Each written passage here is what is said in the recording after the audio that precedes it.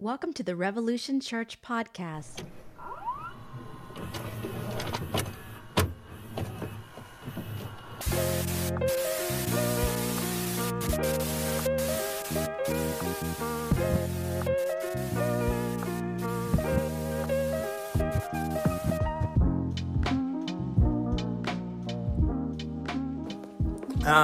Good to see you.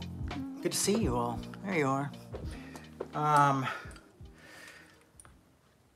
Thanks to Josh for holding in there last week, because I'll tell you what, we had a throw-up-a-thon here at the Baker household. Just for the taste of it, sponsored by Diet Coke. We wish. Everybody had the stomach virus, and then I went to soccer practice the other day and found out like everybody, like all the families were sick. So that's fun. But welcome back to Revolution. Good afternoon, good morning, and good evening to all of you folks all over this great planet.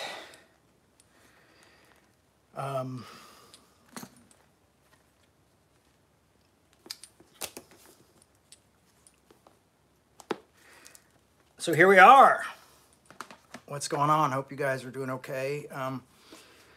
The world still seems to be melting down, and at least, the United States, but I watch the BBC, so I know some people over there, over the pond, are also going through a lot. Life is really strange and really tough on a lot of people right now. And I mean, it's so overwhelmingly so wild, everything that's going on. Gun violence and homelessness and just book bans and closing libraries and weird laws, and everybody's got their opinions, and so it's just kind of insanity. Like, the world is insane. And we're going to talk a little bit about, like, what do we do in a world like that today? I was trying to think if I had any fun news for you guys, except for the fact that I've just been trying to dad and take care of the kiddos, and they're on spring break right now, but they're with mom. So, but how about I get to go to a soccer game today, so I'm excited about that. All right, well, here we are.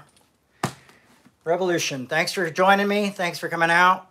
Thanks for finding. I'm very caffeinated. I had the McDonald's coffee, iced coffee, is cheaper than Starbucks, and it has about 500 more milligrams, I think, of caffeine in it, because every time I take every time I drink McDonald's coffee, I should not get a large. I feel like I'm alive. I have hope and superpowers. And then, like, as soon as service is over, I'm like, the world hates me. Anyway. So between gun violence and politicians and all the cruelty out there in the world, what we try to do here is argue well and have tough conversations and not really try to take one side or another. Of course, there's going to be leanings and things like that. That's going to happen. But the fact is everybody's welcome here, no matter belief system or political system or whatever it is. It's all here. So we're all here, and we try to respect each other with good conversations and good disagreeing well and respectfully. But I'll tell you what, lately, and this is part of my talk here, is I've been really, like, feeling tired and frustrated. And if you're a parent, you probably get this, where sometimes you're just really exhausted and tired, or if you've taken care of people, even when they're sweet, start, like, chewing or something like that starts to drive you crazy. You're just like, a little thing that shouldn't bother you. You're like, ugh. I remember right when my dad got out of prison, he used to chomp his cereal and he would make this round, I'd make this weird noise when he ate his cereal, and it drove me insane. But I remember thinking to myself, like, you know what? I'm glad he's not in prison. I'm glad he's not in prison. Let him chew. And so I don't think I ever told him to stop chewing. Because when we were, actually, it was really weird. We were roommates one time in Los Angeles for like 7 months, 8 months. And we had separate rooms, but the kitchen was in my room. So and I'd be like, ah. Anyhow. But so lately I found myself tired and frustrated with everyone's crap, everyone's shit. I mean, anyone's opinion really has just like, it's like time for me to like step back a little bit from online. And I've tried to do that because I've just been like, you know, like, you'll see stuff and be like, well, let's go to the other side and look at that. And I'm just like, everybody's making me crazy, you know? And I think there's just so much news and so much information and so much like negativity coming out right now in the world and so much suffering that it really gets overwhelming. And I think what bothers me is this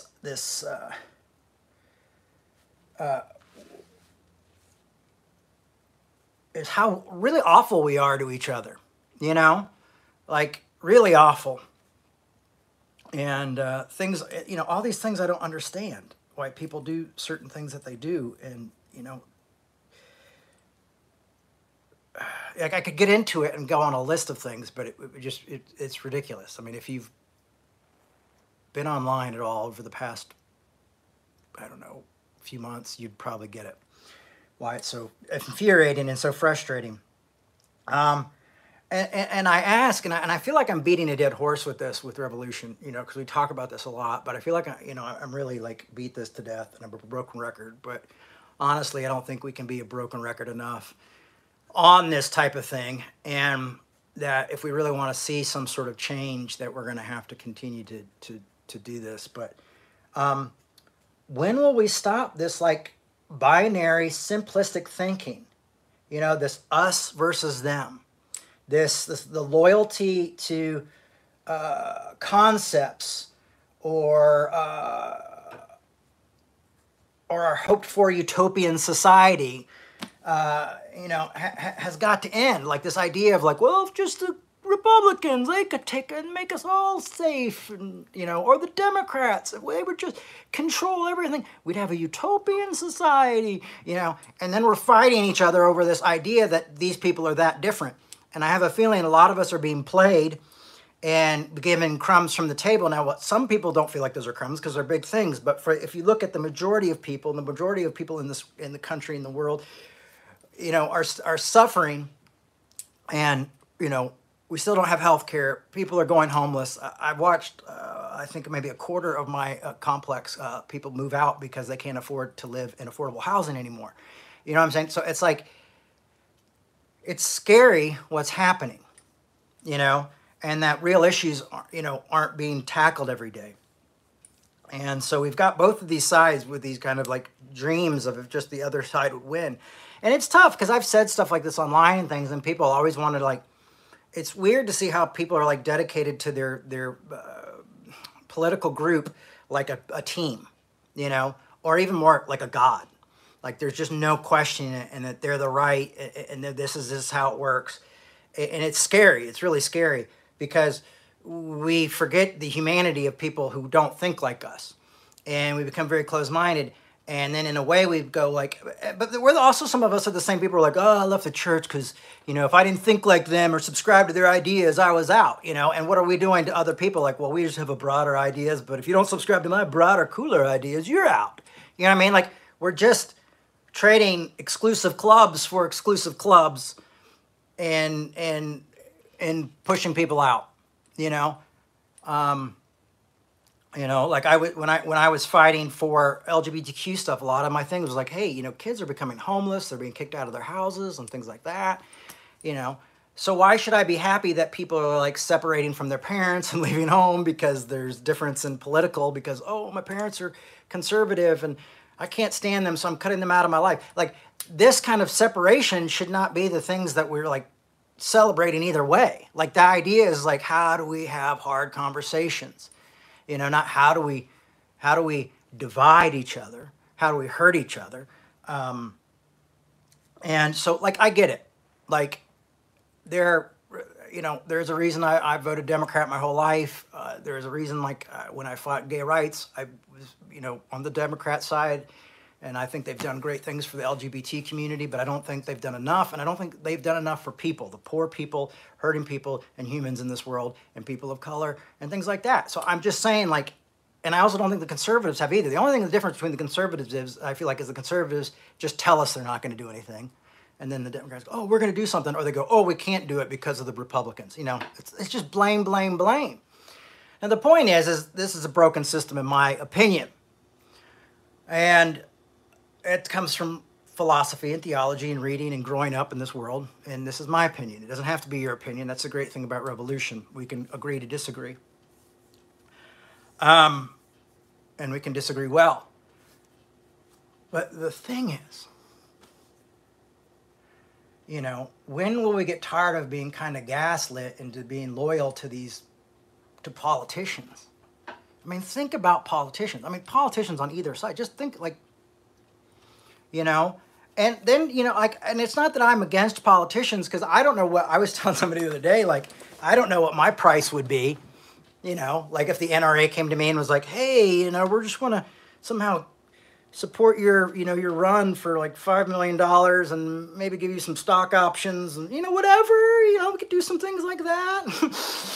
I don't know, like, what it would take to buy me off, but I know that we shouldn't be allowing this type of thing. So the reason I wanted to express this frustration today is because there's Paul in Romans takes two different verses from the Psalms and puts them together. And it's a bit of a lament in Romans. And it's in Romans 3. And I've really been, like, feeling this. Because I think there's times where, we want to reject, like, theologically, it's like, oh, are we all born sinful? I reject that because we're good and you're happy and you should feel good about yourself. But if sin is separation, like Tillich talks about, then we all deal with this. We all struggle. We all separate from one another. We all judge each other. Yeah, well, my father is very conservative and made a coin that said, Donald Trump on it, and hasn't spoken to me in 3 years. So I understand the struggle. You're not alone in these struggles. I just saw somebody say something about, how hard it is. It is hard. My father's cut me out of his life completely. And I don't know if it's because of my beliefs of LGBTQ people or my political leanings or my theological leanings, or he just is, or I'm just not, I don't know. So I understand. That's the thing is why I think why having tough conversations are good is because when I see something like that, people are like, well, what if this? I'm like, well, it is this. This is what we're all going through. We're all going through this together. It's like a friend of mine's kids were in a school shooting the other day. It's like they're getting closer and closer. Like this suffering and this hardships are getting closer, and it's really tough. But so this idea is like, instead of saying, well, if only these group was in charge, or only these, what we've got to do is we've got to learn how to be human again. Like, we all should be really worried that kids are dying. We should all be worried about that. That should be number one. Like, I think we should all take a lot of our hard issues and maybe go like, all right, maybe not take all the guns away, but there definitely needs to be some sensible gun action, something like that. I mean, that's things like, as human beings, we should be able to come together and worry about each other's lives and put each other's lives above an amendment or whatever, like, because I was arguing with somebody the other day. I'll give you an example. And they said, well, it's not guns, Jay, it's mental health. And I said, okay. I said, so why don't we set up something, like, why don't they make it a law then that if you want to purchase a firearm, that you have to be evaluated, have a psych evaluation, maybe take 6 months, you go in a few times and you get that. And they didn't want that, so it's like, well, you can't have it both ways. We can't, so, but there's got to be ways to figure this stuff out. Trust me, there's got to be a way to figure this out.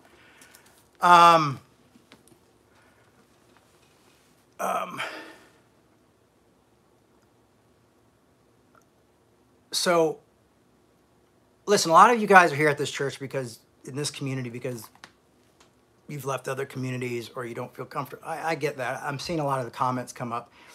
But what we're trying to do here is figure out ways we can argue well and change things. So this doesn't continue to happen to people over and over and over again. That's what we want to see. I want to see change in community. I would like to see the church simplify itself and maybe just be a group of people going to a bar or at a restaurant and spending time together and talking about life and what they're going through and how they're working through issues. I mean, I think we should, I think less would be more at this point. So the idea here is, well, the reason this is called revolution is that we're trying to change things. We want to change the world. We want to change the church. We want it to be a safer place. I want it to be a place that's less than people's business, to be honest with you. And that politics you can't say like, oh, if politics aren't God, where maybe love is the idea. Love is the ideal that drives us. So there you go with that. And then I had another thing where I went on another, somehow my Facebook decided I think a certain way, and it was like throwing up this thing that I didn't agree with. And it kept throwing up these ads about, it's not that I don't agree with it or agree with it. It was just something that I just thought was absurd because it had to do with like advertisement and, the beer companies and all that crap. And I'm like, the advertisers don't care about people. They care about money, like most corporations don't care. And so I went in and I was like, I saw somebody say something really wild. So I was wondering, hey, what if we took this type of energy and put it towards like workers' rights or like making our phones less harmful to children who have to mine for the chemicals that make and the products and the type of things that make our phones. Like, what if we made the working conditions safer? Like, what if we put that type of energy behind that? We're making sure Nike's doing the right thing. Like all these things. Like, what if we were doing something that really mattered rather than like, some corporation's advertisement strategy? And the weird thing is they just shut me down. And all of a sudden, all these, like, I was getting, like, their Facebook page was coming up literally every other thing. I was like, this is so weird. And I said those two things, and within 5 minutes, it all disappeared, and I realized I'd been blocked from this thing. And I wasn't arguing angrily or anything like that. I was just saying, like, hey, here's some other ideas if we put this type of energy towards stuff. Now, this is not the one, I don't want to say it's crazy, but this is the wild thing here, is that, they shut me down. And what I started to think was the danger here isn't creating an echo chamber. And we see this happen a lot in churches and a lot in communities. I've seen it happen in right conservative communities and left communities. I've seen, where people have been like, we're fighting all against all these conservative pastors. And then all of a sudden you have to join their group, and then you get in their group and then it becomes toxic and then they go after each other. And I've seen it where I've seen conservatives do this on an even bigger stage because that's how I grew up, with these kind of like ignoring what's happening in the world and just kind of like no one disagrees with the pastor and the pastor goes, oh, I must be hearing from God all the time. But it creates this echo chamber. And so when we're unable to have disagreements or ask questions or have arguments, it gets really, really bad. That's why it worries me, like when I, seeing those young men kicked out of Congress in Tennessee. I mean, thank goodness they're back. But just the fact that there's not even room for dissent, there's not room for questioning authority and things like that. And I felt like that a lot in my high school as a kid. I went to high school in Orlando, Florida, and especially in that public school, like there was no room for dissent. And I felt that same way when I was in my private school in Florida before that, that there was zero tolerance for dissent. But it was like asking questions were very frowned upon. And so where do we get to a place where we're not offended or angry by questions that might not, if we're threatened by questions, then there's something that we're not sure about in our own thoughts, in our own life. I saw this thing the other day. I'm going to keep ranting because that's what I do. I saw this guy, Dan, who I really like, Dan McClellan, I think, is it? Dan McClellan, who does biblical scholarship. And he showed this video of this guy who was talking to this Christian woman, and this atheist guy was saying, there's 15 religions that came before Christianity that have all the same things. They have the virgin birth, they have the walking on water, they have the miracles, and they have all this stuff. And so it goes to Dan, who's a scholar, religious scholar, and he goes, no, this isn't true. Now, what's really crazy is when I was doing Revolution in the late 90s, early 2000s, and that neo-atheism thing, that really like popular new atheism thing was happening, a lot of people would come and argue this with me. And at the beginning, I didn't realize I didn't know if they were right or wrong. I was like, oh, are there really 15 other religions that are exactly the same as Christianity that came before? Not 15. I don't think they used 15. I think I would have gotten along to that. But they're like, don't you know this religion and that religion? And to find out, like, yeah, there's religions that have virgin birth, or there's religions that have healing, but there's not religions that are recorded to have two of those things together. And I was like, oh. But I was living in such a world that I was outside of that. And then when that world broke in, I wasn't even thinking about it, And so now being more open to things, hearing other people's opinions, learning from other people, reading about atheism, reading about biblical history, even when it come to conclusions that don't make me happy, that makes me more human and more able to understand these things. But instead, that new information kind of shook me. I was like, oh my gosh, because it basically just saying like, oh, these are just traditions that get passed down and turn into other religions, and it's all fake, and God is a lie, and blah, blah, blah. And I'm like this young pastor being like, oh, no. And it wasn't true. But I bought it as truth for many years. I thought, well, there must be. And I even had educated people who I knew who'd gone to seminary and things like tell me the same thing, And until I finally, saw Dan and then looked into it for myself, and going like, oh. So so even when we create a bubble to protect ourselves, new information can come in and shake us. Like we should really, I encourage community to be outside of just the regular world, and that we have tough conversations and that we argue well and learn about what other people's opinions are. Like if there's an opinion that you disagree with that really shakes you, maybe look into it, because maybe there's some either medium ground there, or maybe you're wrong. And maybe that's what worries you. There's times to look into these things. I'm not saying you have to put yourself in harm's way and you have to go talk to I'm not saying go talk to your abusive, racist grandpa or anything like that, but what I'm saying is start out small though, thinking differently, reading books that might not be the ones that you completely agree with. I'm not saying you have to go out and buy, Jerry Falwell's autobiography or something, but, just little books or little things, or just engaging in thought and learning to grow. So what I wanted to read with my frustration, which seems a bit much now that I've gone on a little rant that I've lost steam, but is a verse that I always thought was a little bit harsh, but right now is one of those things that's kind of related to a little bit today. And this is Paul quoting, I think it's from Psalms 14, and then one of the Psalms in 53. I think the two Psalms that Paul puts. See, sometimes Paul takes verses, and Jesus did this too. Like they'll leave something out or they'll add something, and some people would call that cherry picking if you and I do it, but if Jesus and Paul do it, oh, it must be inspired. Interesting. So Paul here says, what then? Are we better off? This is Romans 3:9. No, not at all, for we have already charged that all are both Jews and Greeks are under the power of sin, as it is written. So he's saying both Jews and Greeks, or Jews and Gentiles, things like that we talk about. There is no one who is right, not even one. There is no one who has understanding. There is no one who seeks God. All have turned aside together. They have become worthless. There is no one who shows kindness.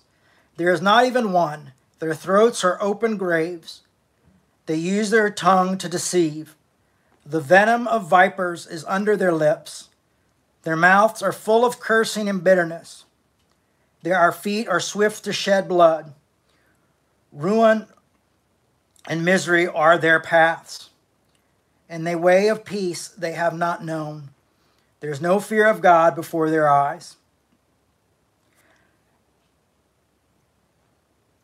So this is Paul, and he goes, now I know whenever the law says it speaks of those who are under the law, so their mouths may be silenced, and those who are worldly. Anyway, the whole point is Paul saying this is true of all of us. And if you don't believe this, and I get it, but there's some people, when they see you come, they may go, oh, they may cringe, you know. I've had friends who are like, that was the thing is I remember like early in my career, because when as a young person, I became like completely Democrat before I could vote and all this stuff. And everything I saw growing up was like, you know. And so I would hang out with, I ended up hanging out with, I ended up working with a lot of conservative folks who are great and genuine, loving folks, to be honest with you. And I ended up hanging out with a lot of progressive folks who were also nice and wonderful people. But there were times where I realized that I could not, there were lines or things I could not say or could not cross that became conditions. And I've always been tried to want to care about people unconditionally. And all of a sudden I realized, and some might say boundaries, but these were a little more to do with politics than anything else. And I started to see these people who became very legalistic in their political beliefs on both sides. And I was a little bit more surprised about the left, because I thought, oh, that's the church thing. That's the conservative thing. Only those guys, or those are the guys that do that crap. And these are the guys that don't. And that's why I'm hanging out with these guys. And then realize, oh, no, they do the same thing, because it's kind of human nature to want to have some sort of law and some sort of thing that we feel good about. And it just became, I realized that some groups were stricter and some groups were less. Even in like a 12-step program, there's some people who are like super legalistic, big book thumpers, and there are other people who are a little more open and, a little more loosey-goosey. And you find what works for you in the 12-step programs. But the fact is, you can find legalism in every system, And I think we often leave the church because of this restricting system that doesn't allow these certain things. But do we go into a more liberal system and then become the gatekeepers there?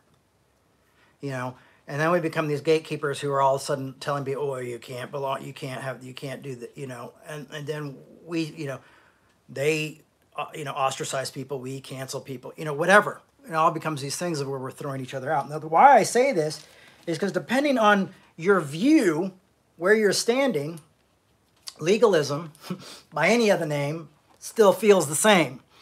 So for some people on the conservative side, they feel threatened and scared because of us liberals. They think we're going to just, make everything legal and whatever, and we're not going to do anything. I don't know, and then we're going to take their guns away, and then the government's going to take over or something like that. I'm not sure exactly. And then there's us folks who are like on the liberal side. We're like, oh, there's going to be guns everywhere and no abortions, and you're going to lock up our LGBTQ brothers and sisters, and only the poor will pay taxes. So we got all these like really crazy ideas, and we get scared, especially during voting season. You're the bad guy, and you're the bad guy. Rather than sitting down and just realizing, like, how do we be more human to each other? How do we live and let live? As far as I'm understanding, like, all this stuff is like how we treat each other and can be seen as each other as like venom off of our lips, that we bring ruin and misery in their paths. So I'm sure, like, maybe times when I would go visit my dad and be like, Dad, I don't think what you're saying is right. He didn't see that naturally as like a good conversation. He may have saw that as an attack. That's honestly, I've worked a lot through my therapist to kind of figure out why my dad doesn't want to talk to me. And that's all I could think was, is that maybe like me speaking the truth to him really hurt him and hurt his, his ego. And he's just not used to that because he's kind of got himself in a bubble. I don't know. But that was the type of thing. And so he would be hurt and pull back. I don't want, because Jay says things that aren't nice. And it wasn't that I was like, Dad, I don't want you to be around. It was like, Dad, I want to help you. And in fact, one of the last times we talked, I was trying to help him and defend him against this like group called Christian Right Watch. who just seemed to be like attacking him like insane. And I was calling them saying like, hey, have you checked this? Have you looked into this? Have you tried to talk with them? You know, I was trying to help. But it's tough. So sometimes this is what people see. And so I think it's safe to say, if we jump over to Romans, I'm going to jump over to Romans 3:21. We're going to hop around Romans just a little bit. We won't be here all day, but just a little bit. Now, one of the things I want to look back at is, if you followed along with us if you listened to You Are Accepted by Paul Tillich, which Pete Rollins read a couple talks ago at Revolution for us, and we did a two-week, two-part series on You Are Accepted by Paul Tillich. And in that talk, and in Tillich's theology, he talks about sin versus grace, and how sin, he sees sin, and I agree with Tillich on this, is sin is separation, and it's separation from others. Oh, so, you know, and sin is separation from ourselves. And I'm making weird face. I'm sorry. I look like a Muppet today. And the ground of being, which that's what he calls God. And so sin is these separations. Now he says grace is reunion. Grace is reunion with ourselves and reunion with the other and reunion with God, or the ground of being. So, where are we going? Yes, I just saw someone put peace, siblings. Yes, peace.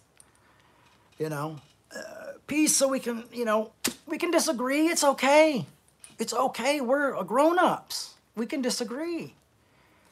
You know what? Sometimes when I disagree with somebody, if it's not that important, I just shut the hell up and eat.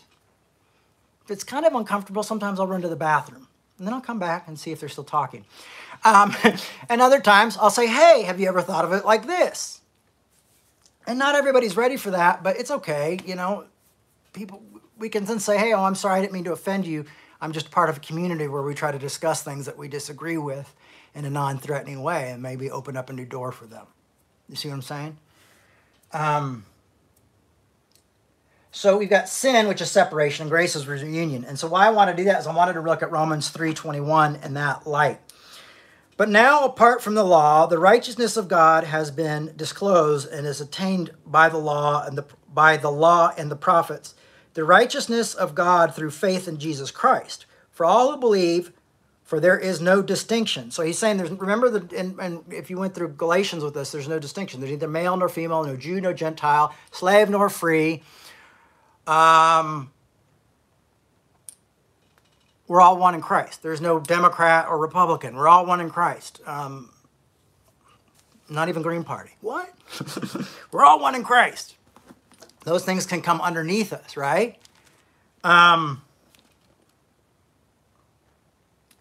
listen to this in 23. Since all have sinned, all fall short of the glory of God. So all have sinned. All have experienced separation.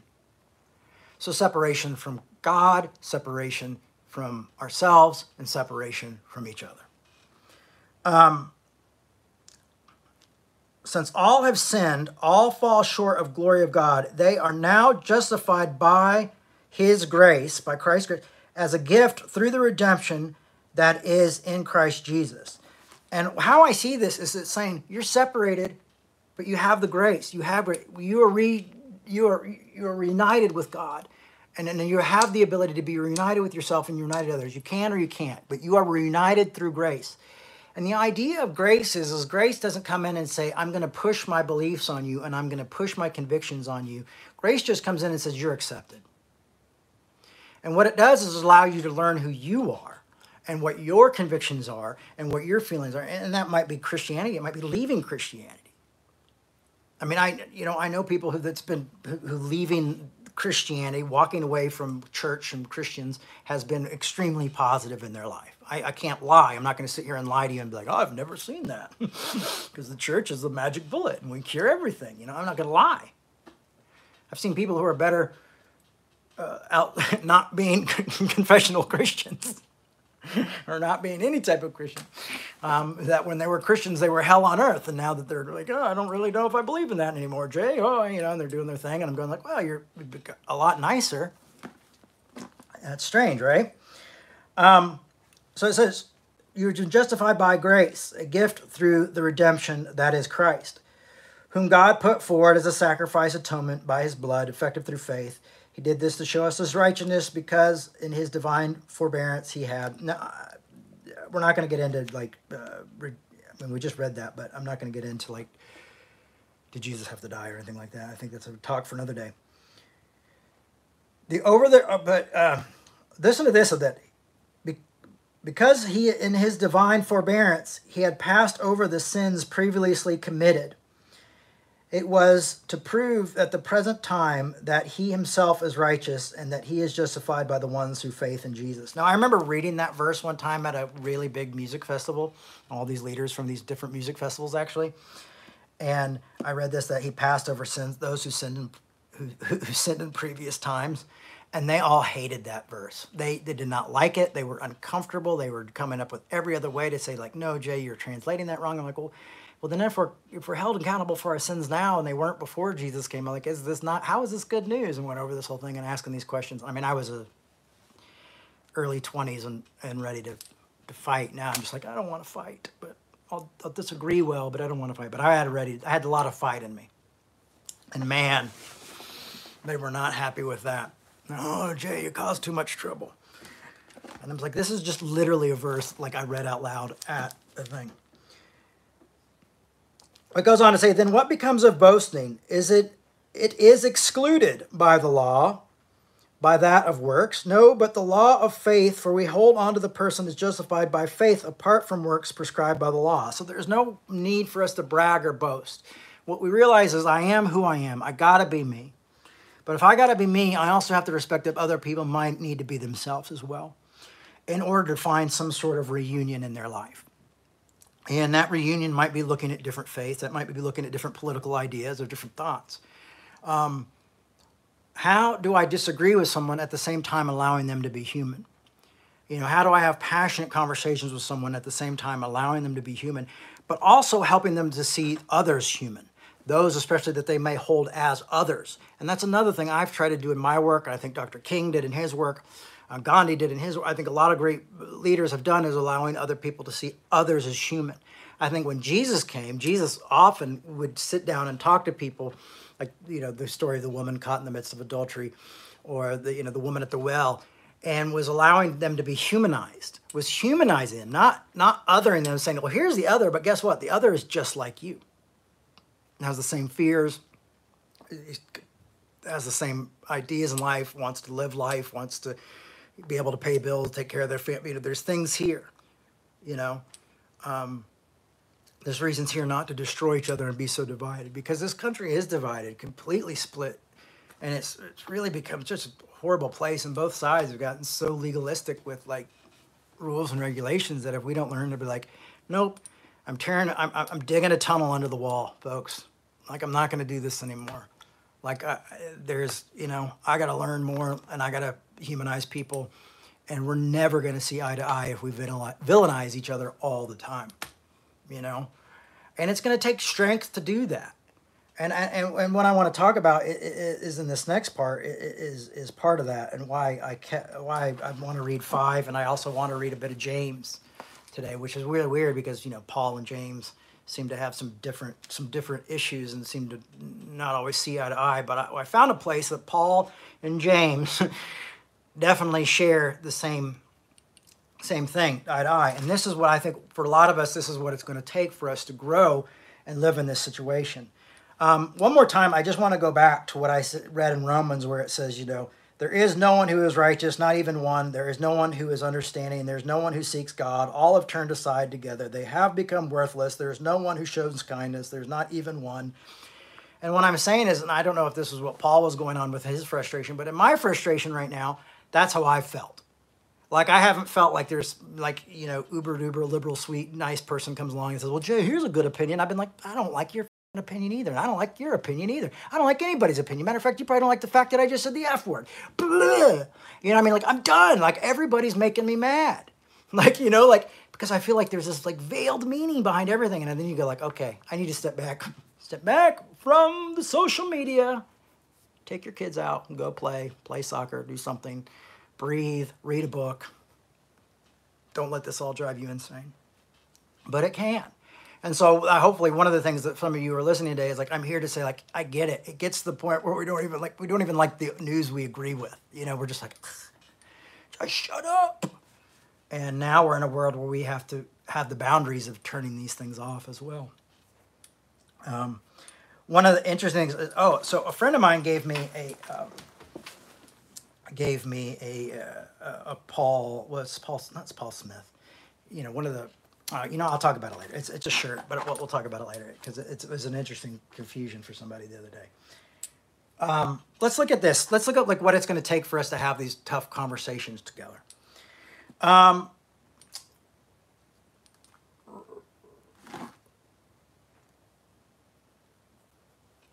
Romans 5.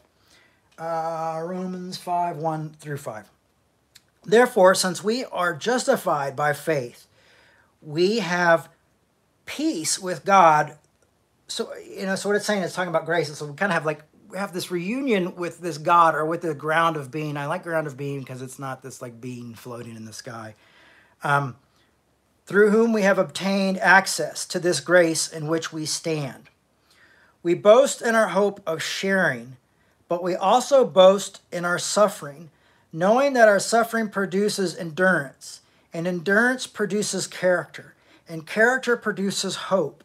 And hope does not disappoint us, because God's love has been poured into our hearts through the Holy Spirit who has been given to us. So, the idea is, if grace is really this reunion with self and reunion with others, and if this is something that's going to happen, what we're going to have to learn, though, is this idea of endurance. And when we suffer, and how do we endure? Now, you might say, well, Jay, I'm tired. But you do endure. You do endure with the fear of bills. You do endure with how, oh, God, we have to pay taxes. You do endure with, oh, this news, oh, this event, oh, this person, oh, this job. There are moments in our lives where I think we can all find areas that we really do try our best to endure through things. Even our own voice sometimes might be very harsh on us, and we have to like shut those voices off, those negative voices inside, because we've had to endure them for so long. But by enduring them, we've learned to shut them down or have quiet. There's certain ways that we've learned to do this. But what I want to say is endurance is very important in the fact that if we are going to love each other and we are going to argue well, we have to learn to endure certain things and not be reactionary all the time, and not need to be right all the time. Not need to put a caveat every time we do something. I remember when people used to say like, oh, I really like that Jay Bakker. I don't agree with the gay thing that he says, but I really like that guy. Or, or they would be like, oh, I really love Jim Bakker. I mean, I don't agree with all that crap he did, but I really love it. It's like, you don't have to add that every time, because really when you say that, it just really just takes the steam out of everything else. Like, you don't have, like, I really like Martin Luther King, but I don't like the fact that he had an affair. Like, you don't have to say that. Like, as human beings, we should learn to well, what about that affair? Like, well, we all freaking make mistakes, I don't think it's great, but you know what? We all live and we all learn and we all don't do great things, and if we tried to, enjoy a human being's writings or work that was mistakenless, we wouldn't find one. Even Jesus was, could be angry and mean to people at times of things where I thought, oh, that seems a little bit harsh. So I don't think we're going to find anybody perfect, and he sat with the unclean, which would have made him ceremonially unclean. So, if we really want to pick where, like, I really like that Jesus, except for, hanging out at the Gentiles' house before resurrection, you know what I'm saying? I mean, I don't agree with that. That would be the type of thing that we constantly have to do. So what I'm saying is what we do is we learn to just endure and shut up, and don't worry that I'm going to think that, oh, maybe you liked that one part that's really controversial about that person, like, wait to see if that comes up. And it's another thing that I used to see with my parents is people would come up and be like, I really hated you.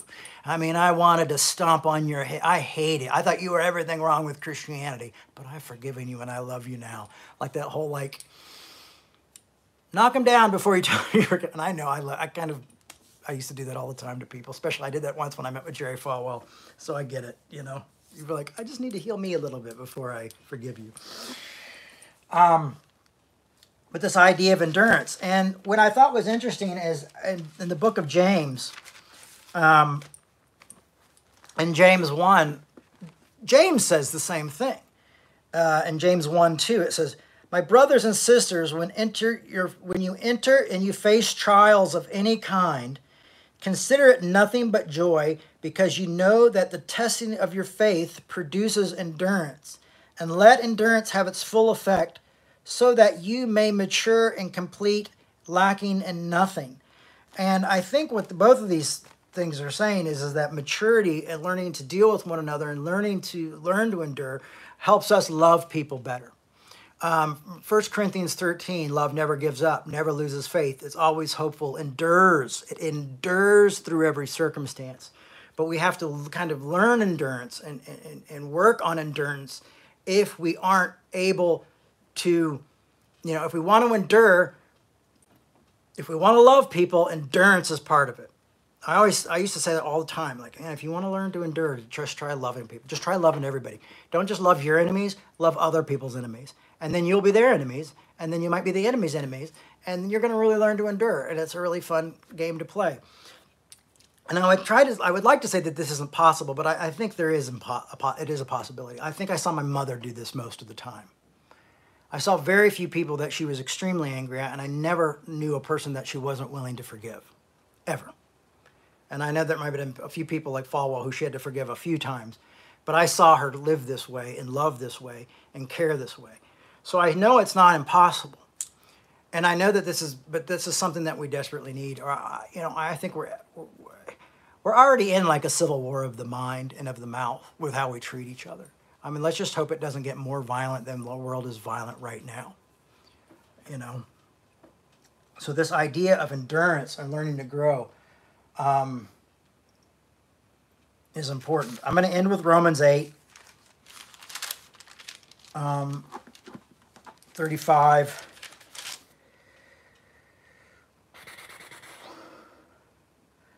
Because I want to talk about this idea of grace as reunion and the idea of sin as separation, okay?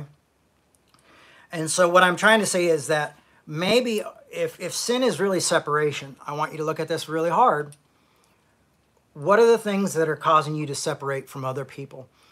And does that feel like it could be, like, could that be the sin? Could sin be something that we never really thought about in another way? And rather than being like, it's dirty movies and, stealing a candy at the store, or whatever. That if it's really separation from each other's humanity and from ourselves, then we're going to have to rethink everything as far as religion is concerned, especially Christianity. We're going to have to rethink how we do this and how it works. And I think it's time. I think it's time, folks. We're completely divided. We have Christians on both sides, so it's not like we have just Christians on the right or Christians on the left. But there's these things, these idols, these gods that we have created, that we made up and that we elected and that we put there, have become idols. And makes you understand the Book of Kings a little bit more, am I right? But Romans 8:35, I think, sends this one home, and we'll seal up the envelope and put a stamp on it. And it's funny because I was like, I hate always like being the cherry picker preacher, because I do that a lot. But it's great about Romans is like Paul just basically goes on and says the same thing over and over again to try to convince us of different ways to say and convince us of the same thing. And those few verses in between, mostly. And I'm sure there's a few nuggets of difference in there, but there's a lot of that. Like, what I mean is when he's trying to define like Gentiles and Jews can be together and what the law is and that we're free from the law and all that stuff.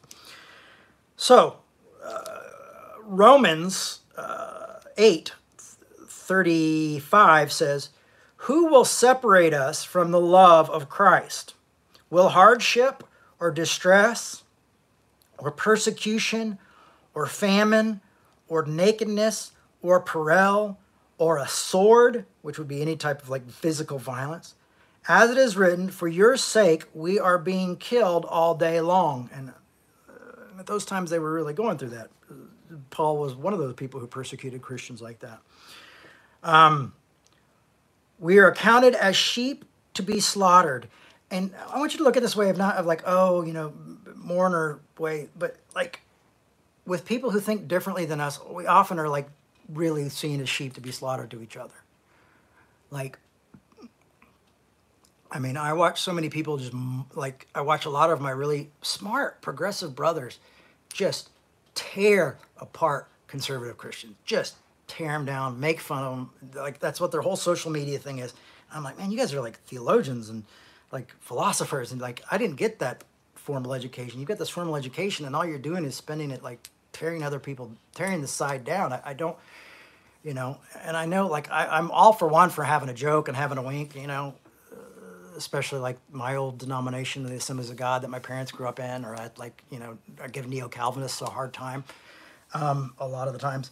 But like when it's just like this constant like hammer, hammer, hammer, hammer, and it's as though you just see these people as like these dumb sheep, and then but somehow I have got the truth. And to me, it just reminds me of like being a kid and seeing the old white guys being like, we're the old white Baptists and we've got the truth and you kids don't. It just feels like it's just reversed. Now the kids are being like, nope, we've got the truth and you don't. It's like a children's book or something. It's bizarre to me. And it's still separation.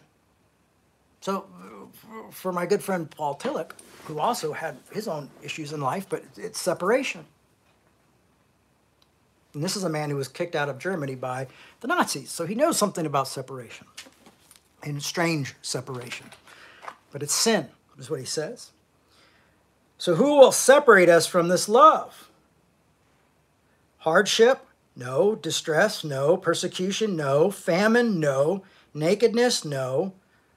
Or peril or sword? I always have this fear of being homeless. So when he says, famine or nakedness or peril, I think, oh, that's always kind of like a thing that haunts me for some reason. It always makes me like, I have like this little fear I have in the back of my mind.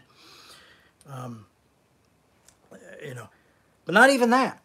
Not even your worst fears. As it is written, for your sake we are being killed all day long. For you are counted as sheep to be slaughtered. Now we just do it. We continue to do this in the name of Jesus now. Anyway, and we've become the best at separation, unfortunately. But it's time we look at this in a serious way. Like, yeah, the church has really been about separation for too long. And that's why I said maybe the church needs to just rethink and be like 5 people at dinner. No, in all these things, we are more than conquerors. My mom loved this verse. Through him, she loved being more than a conqueror. Who loved us. For I am convinced that neither death nor life, I'm going to go ahead and add this, nor theology, nor political beliefs. And he says, nor angels, nor rulers, oh, there's some politicians, nor things present, nor things to come, nor powers, nor heights, nor depths. So you can fly now. We can fly. Christians can fly. Nor anything else in all creation will be able to separate us from the love of God in Christ Jesus our Lord. I like in the New Living, it says neither the gates of nor the gates of hell will separate us from the love of God. And so what this is saying is that grace is this great reunion for us, and that we've been reunioned with either God or the ground of being or love or whatever you want to call it, has been reunited, boom, and nothing's going to separate us that. So we can't sin it away. There's no sinning it away. But the sin is in when we separate ourselves from others or when we separate ourselves from ourselves. And I think there's always going to be some emptiness that we'll live with. I think there's always going to be the lack, which is a philosophical term and also a psychological term of kind of this emptiness inside that I think I've often talked about before, where I feel like the idea of capitalism saying that we can be completely happy tries to fill. I think it's human to have some sort of lack constantly. And I think that it's almost Christ-like to live in something where you're not, there's always maybe something with, we have an unconscious that we don't connect with. It's just, it's maybe I'm reading too much Freud, which I think also was someone who wanted to help us understand each other better and maybe live in a world where we weren't so ostracized from each other. But here's the idea, is that none of these things will separate us. So, we've got to learn to endure. That's the thing. We've got to learn to endure and grow. And, someone just wrote, I don't know if happiness is our goal here. Neither do I. I don't think it is, to be honest with you. I mean, I like happiness. It's a good place to be. Honestly, I'd really just sometimes like to be alone and just quiet and read.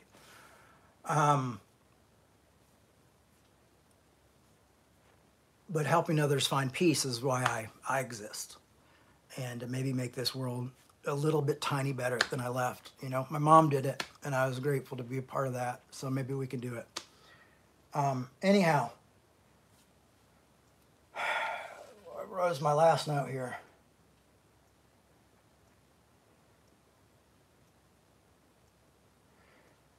So there it is. That's today for you guys. Let's try to learn to endure and have tough conversations, continue to beat this thing, and learn to love each other more and disagree well, and see what comes after that. That's the thing, is like, I can't say like, I've seen the future. Oh my God, I saw somebody say they love that quote from Ice-T. I follow Ice-T, and he's got so many amazing quotes sometimes, and he has this thing called the Ice Cold Truth. It's really cool too. But I think if we want to continue to move forward, we've got to learn to do this more. But I want to say, I guess for me, is what I'm trying to say is, like, you're not suffering alone. And like, I totally agree with, like, I really feel like I'm at that part with Paul in Romans 3, where he's like, nobody's good, everybody's got freaking poison on their lips, everybody's crap, like, I feel that I'm there, and I'm still working on it to not always be there, and learning on ways to not always be there. But I do want this community to be a part of the change that we really want to see, and I think we can make things better. I mean, different and better, but there's a lot of work ahead. Thanks a lot. Hey, listen, if you like what we're doing, you can go to revolutionchurch.com, and there's a support button, and you can support us financially, or you can share just like what we're doing and let people know, like, retweet the talks, put them on your stories in your talks, share the talks in your stories on Instagram or on your Facebook stuff. Let people know what we're doing. That would really help. And I appreciate y'all very much. And we'll talk next week. So have a good week. And be nice to somebody. Be nice to another. Be nice to someone who's another this week. See how that goes. All right, folks. Bye-bye.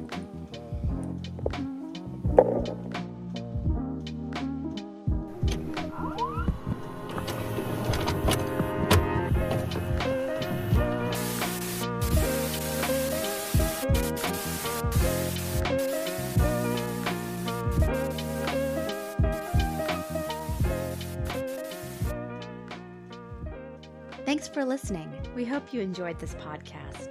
To make your 100% tax-deductible donation today, please visit revolutionchurch.com/donate. You can also learn more by clicking the donate section on the website.